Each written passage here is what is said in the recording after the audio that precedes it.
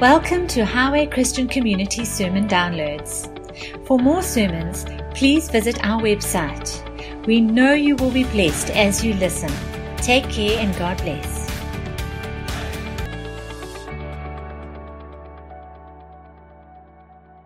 Well, good morning to everyone. Wonderful that we can minister to you through the medium of the internet at this time until we're back together again. Because this is not until death do us part. This is just a temporary adjustment that we've all had to make during a very challenging time.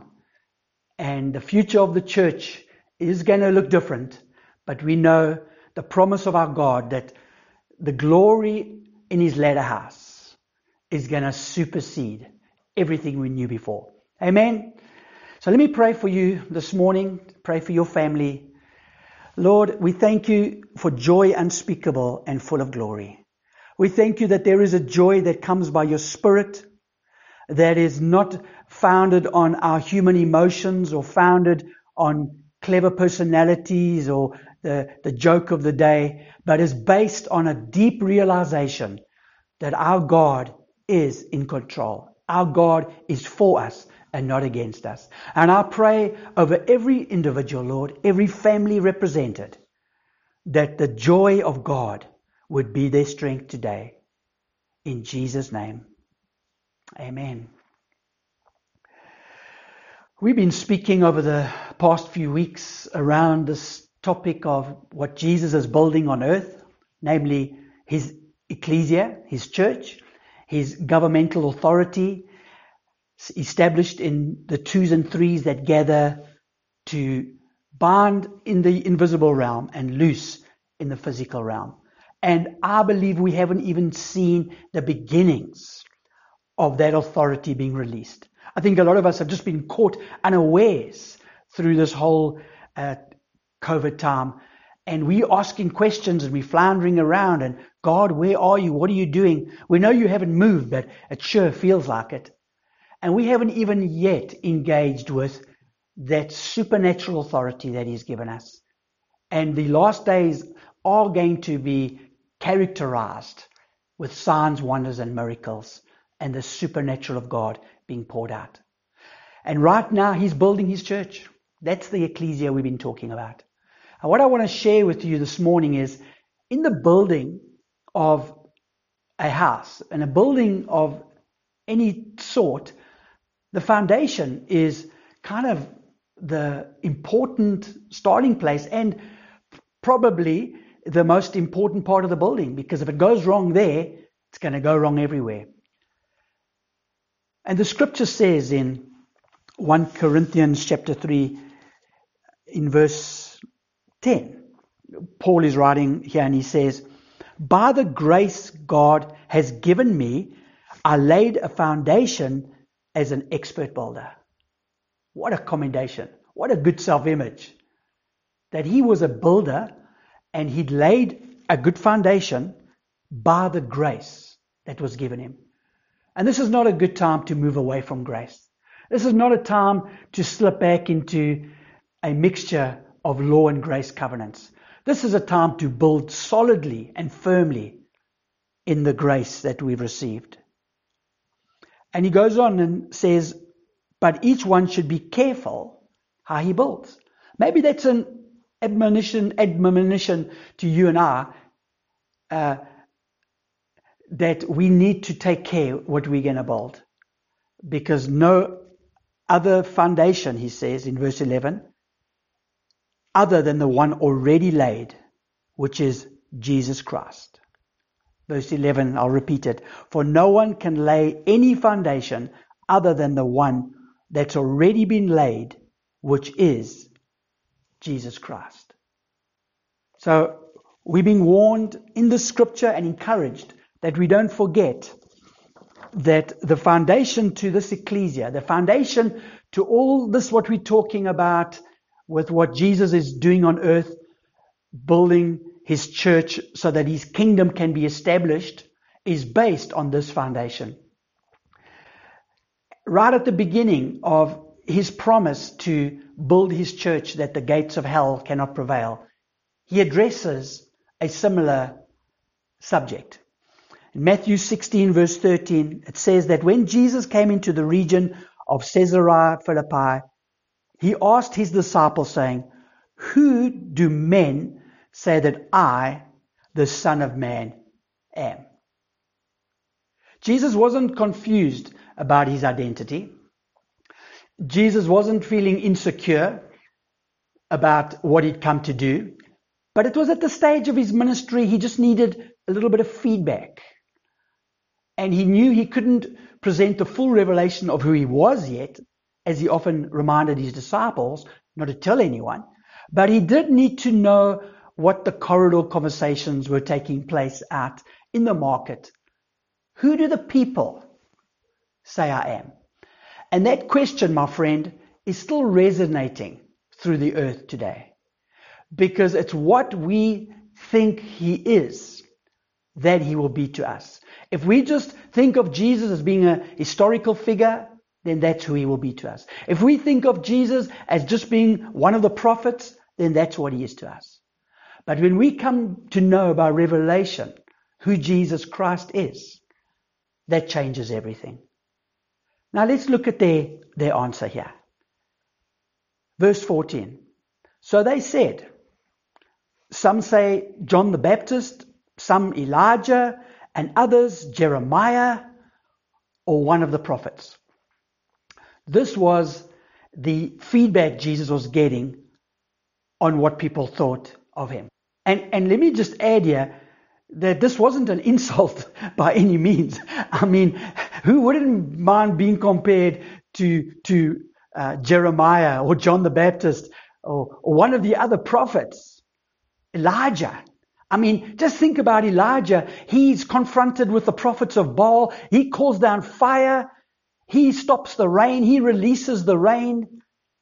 He sustains himself from a little bit of flour and oil from a widow. And he's fed by ravens. Now this speaks of divine providence. This speaks of little becoming much in God's economy. And I think that's a great comparison. I mean, Jesus did come and take a few loaves of bread and a few fish and feed the multitudes. Jesus did come as the one who was going to destroy Satan and take the keys back and call down fire on the pits of hell. But the comparison runs short because Jesus was much greater than Elijah. You see, Jesus has come to defeat the works of darkness. For this purpose, the Son of God was manifest to destroy Satan's works. Not just a company of Baal prophets, but the very forces of evil that have been rebelling against the kingdom of God. I mean, who wouldn't mind being compared to John the Baptist? I mean, other than the locusts and just wild honey story, he was a mighty man. He was prophesied from the Old Testament. He came along and he was a revolutionary character, a reformer in his day. I mean, he had the radical calling on him to prepare the way for Jehovah, it says in the Old Testament. Every mountain will come down. Every valley will be lifted up. I mean, what a great comparison. But Jesus was so much more than John the Baptist. If John the Baptist came to be a revolutionary to usher in Jesus, Jesus came as a revolutionary to usher in the kingdom of God, to rule over the kingdoms of this world and to rule eternally. Jesus comes to fulfill, but he comes as much, much more. And what we don't have time to talk about Jeremiah, who had a divine calling from birth. From his mother's womb, he was called. And he prophesied that the new covenant would come. What a high calling for a prophet. And Jeremiah was persecuted and rejected by friends. He was rejected and persecuted by Israel. He was persecuted by his own family. And Jesus is compared to him. To be compared to Jeremiah. But he's so much more. Jesus is so much more than that. Because he didn't just prophesy the new covenant. He was the new covenant. And then they say, and maybe one of the other prophets. I mean, take your pick. It could be Jonah. Jesus was a fulfillment of Jonah. He was compared to that man who came and at first rebelled against God, but had his arm twisted and had to go to Nineveh with a message. He was swallowed up in the belly of a fish. Jesus is compared and contrasted with this Old Testament hero. But Jesus is so much more than that. Jesus wasn't just swallowed up in a fish. He was swallowed up in the ground for 3 days before he rose again. Jesus came with a message that he didn't need his arms twisted. In fact, he had his arms twisted when he hung between heaven and earth. And he said, God, I'm forsaken. I'm not accepted by earth. I'm not accepted in heaven. Here I am. And he cried out, it is finished. You see, Jesus was compared to these prophets, but he was so much more. Who do you say he is? Is he just a prophet to you? Well, here's the problem, is that if he's just a prophet, then he's also a misleading prophet, or possibly even psychotic, possibly mentally disturbed.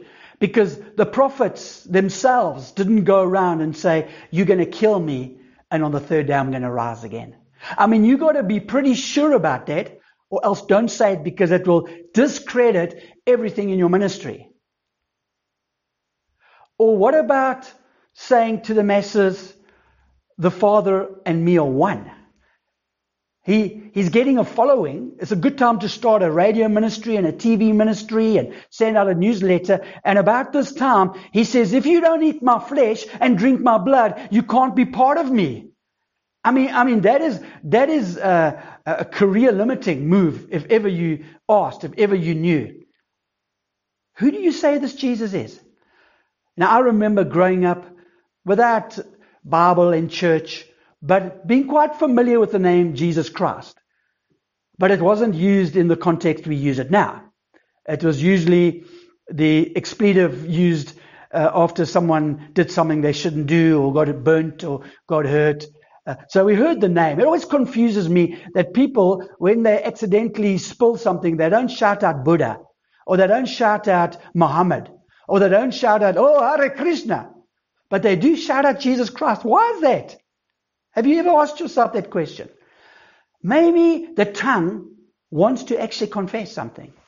And when it confesses Jesus Christ, there's some kind of spiritual experience. Maybe it's a release. Maybe it's a relief. I don't know. I'm not a psychologist. I don't want to go too deep into this, but I do find it uncanny. So I grew up hearing the name Jesus Christ branded around and used as an expletive with other words attached to it. But many years later, I heard of Jesus in a different context. And I have an answer now to that question. I have an answer for myself. Who is Jesus to me? First of all, he's the Savior of the world. He's the one who came and said, it is written of me to do the will of my God. He was the Lamb slain from the foundation of the earth. And I remember when I first heard this message of the gospel, I was barely coming out of my teens, but something gripped me on the inside. Something in me knew that I knew that this love that permeated the universe was found in Jesus Christ. And when I experienced Him, I experienced His love. That's who Jesus is to me. That's who He can be to you. If you want to just put aside all your arguments and all your questions and your pretenses and limiting Him to a prophet or limiting Him to a crazy man, open up your heart, your life, and say, Jesus, come and reveal to me your love. And my friend, there's a depth of love. There's a height of love. There's a fullness of love that's found in Jesus that radically changes our life. Now, I know there's times we drift away and we even get a little bit cold around that love, because sometimes we think it's our love for Him that's important and we forget that it's His love for us. And we have to stir it up sometimes by just being quiet and being on our own, or coming into worship and being in His presence. Because it's very easy to get distracted from the love of God. And that's why the enemy sends problems our way. I mean, I look at these last few weeks. I was just chatting to a few friends of mine this morning. Every week has presented a whole new set of problems. But you know what the problem is with problems? It's not the problem. It's that the problem gets your eyes off Jesus. Who is Jesus to me? Who is Jesus to you? Jesus was the fulfillment of all the Old Testament prophecies and promises. In fact, one time he's walking on the road after his resurrection, and he bumps into a few guys on the road to the town of Emmaus, and he starts speaking to them.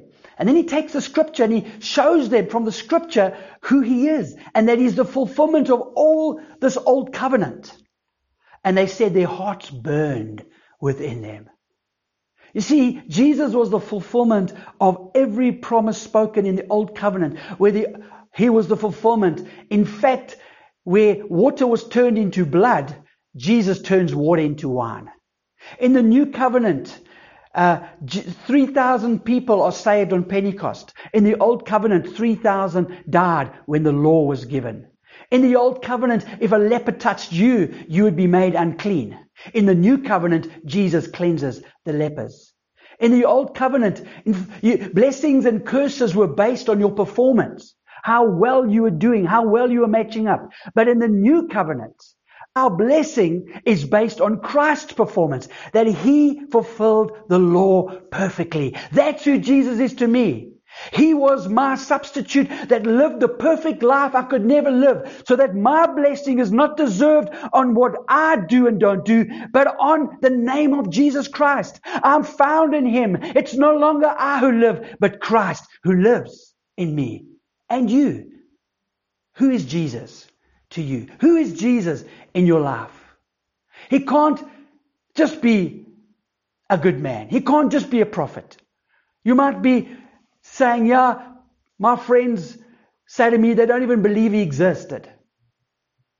Well, that's quite uncanny, because every time you write the date, you are pronouncing that something cataclysmic happened that separated what we now call AD to BC, 2,000 years ago.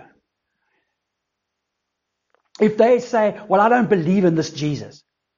Well, you know what? Maybe you also don't believe in the Jesus they don't believe in. Because often when people say that, they're talking about the Jesus who come and gave their car a puncture this morning before they went to work to teach them not to cheat their mother-in-law. Now, people come up with all crazy ideas. Something goes wrong. Oh, God's trying to teach me. God made me sick. God gave this person cancer because He's trying to teach them something. God brought AIDS to the planet. Oh, God has sent COVID to teach us all a lesson. Let me tell you, if I believed that about the character of God, I would also say I don't believe in that Jesus. I agree with your friends. I believe in the Jesus who said, I am coming to bring life and life more abundantly. I believe in the Jesus who says, nothing is too difficult for me if only you will believe. You say, but Steve, you're not facing reality. Come on, look around you. Look at this COVID thing. Well, I want to answer honestly and say we've all been taken by surprise. But God hasn't changed. And He's still the same as He's always been. And there is suffering in this planet. In fact, in the book of Revelations, and in the prophecies in Matthew 24, Luke 21, it speaks about the end days, calamities, pestilences, and a lot of the suffering that's been brought through the rebellion of man. Through man saying, I choose to live without God. In the garden at the tree, He said, I don't accept the free gift God has given me. I'm going to perform for it. So I'm going to do something. And in the process, rebelled against the courts of heaven and committed high treason. And in the process, the fallenness of the planet came. And now the planet's waiting for the sons of God to rise up and emerge. And I know there's suffering. I know it's not going to all just go away with a magic wand. But God hasn't changed. The truth hasn't changed. And even now, you're sitting and you're thinking, but God could just flick His little finger and everything would change. Well, my friend, God has chosen to work through his delegated legitimate authority on earth. And that is why Jesus said, I'm going to build my church. But let's carry on with this passage. Who is Jesus to you? And then in verse 16, Simon Peter answers and said, you are the Christ, the Son of the living God. And Jesus said to him, blessed are you, Simon Bar-Jonah, for flesh and blood has not revealed this to you, but my Father who is in heaven. And I also say to you that you are Peter, and on this rock I will build my church, and the gates of Hades will not prevail against it. Jesus says to him, Petros, which is stone, I'm going to take this stone and I'm going to put it on the foundation, which is the rock, which is me, Christ Jesus, because there's no other foundation except Jesus. And in the New Testament, we see that we are living stones built on the apostles, on Christ, who is the foundation. And Peter can't be this rock he's talking about, because Peter completely went off the track. And that wasn't what Jesus was building on. But Jesus is referring back through this word, this I say to you. He's referring back to the conversation that's taking place, in which Peter had a revelation that was given to him by the Father. In fact, Jesus is saying, Peter, you never came up with this idea yourself. You know, at school when you used to do exams and then look over the shoulder of someone else and like crib off their notes, or I know none of you did that. Yeah, I know none of you ever wrote anything on your hands or had a piece of paper in your pocket. And you never cribbed. Yeah, no, I'm not talking to you. I'm talking to your neighbors, obviously. But Peter, you did not come up with this. This was a revelation that could only come by my Father. It's not a flesh and blood discovery. And I want to say the same to you, because the same is true of me and you, is that coming to know who Jesus is, as the lamb that was slain to fulfill the old covenant blood that was shed for atonement. To come and know this Jesus who is the last Adam, who fulfilled whatever first Adam failed. The Jesus as the one who said, in my Father's house are many mansions. I'm going to go and prepare a place for you. To know this Jesus and his love is not something we figure out with our mental aptitude. It's not something our rational can get a hold of and come to a conclusion.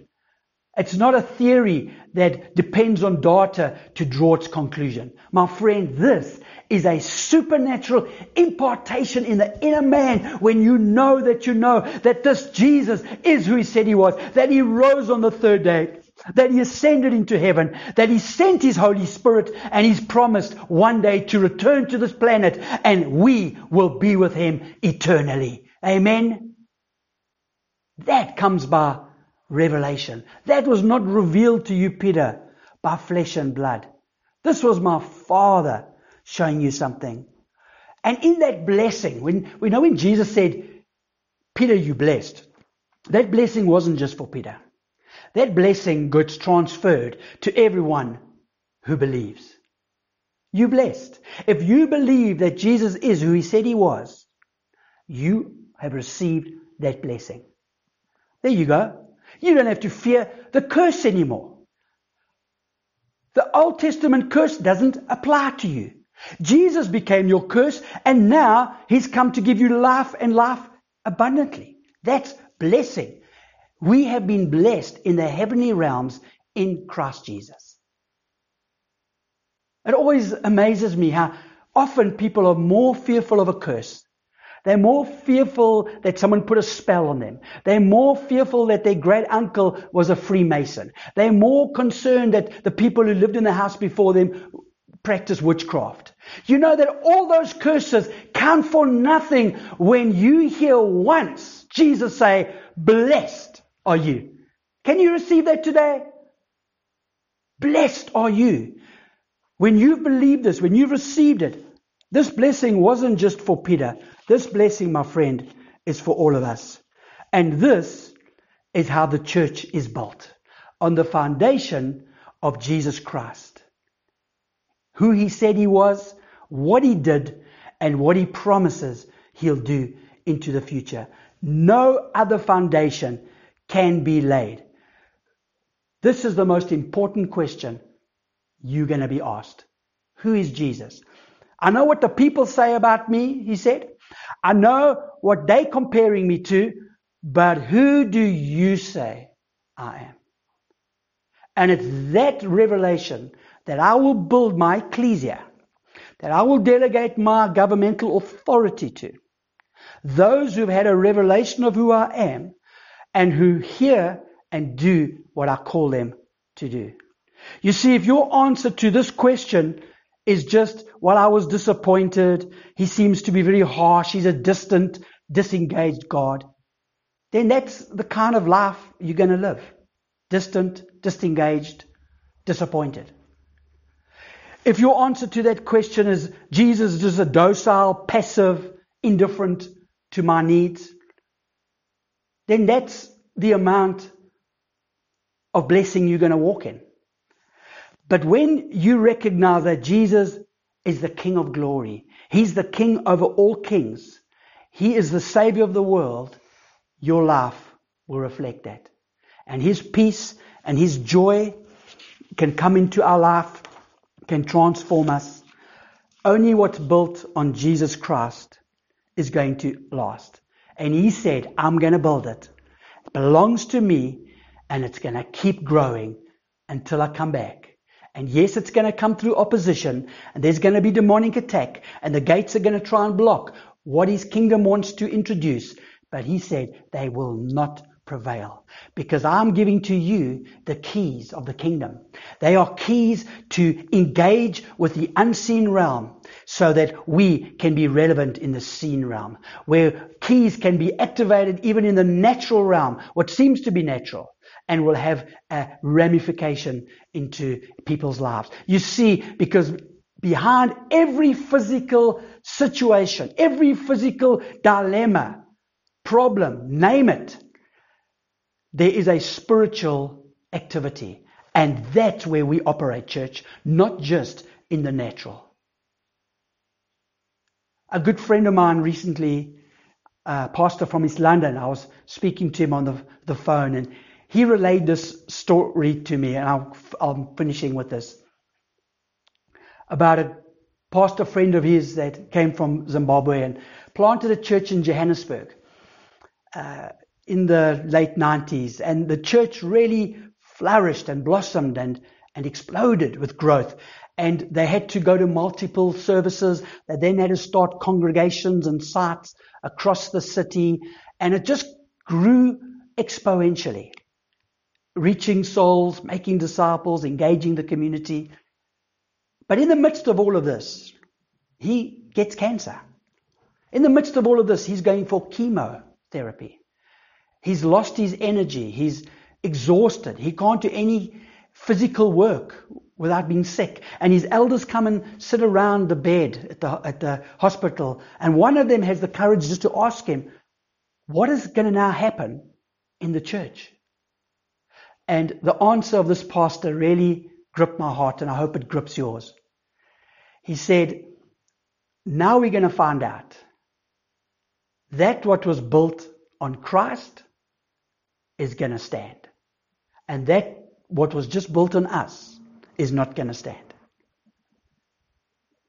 And those words echo with 1 Corinthians 3 that we read just now, that Paul said, I have built as a master builder. But now everyone who's building, whether you're building with 2 or 3 or 5 or 10, the challenge to you is to keep Christ central in everything we do. To take his word seriously, that it's his church and he's building it. What we're doing is not for man. It's not for self-exaltation. It's not for reward in this life. It's because Jesus has called us to co-labor and work together with him. Let every man be careful how he builds on Christ, only the rock. Let me pray. Lord, thank you for this incredible promise today that you are the foundation and what's built on you is going to triumph. We thank you, Lord, as we align our hearts to that question today, to receive you into our lives afresh as the Lamb of God, who is the King of Kings and the Lion of Judah, the soon coming King. Bless us today, Lord, as we focus on this. Amen. Amen.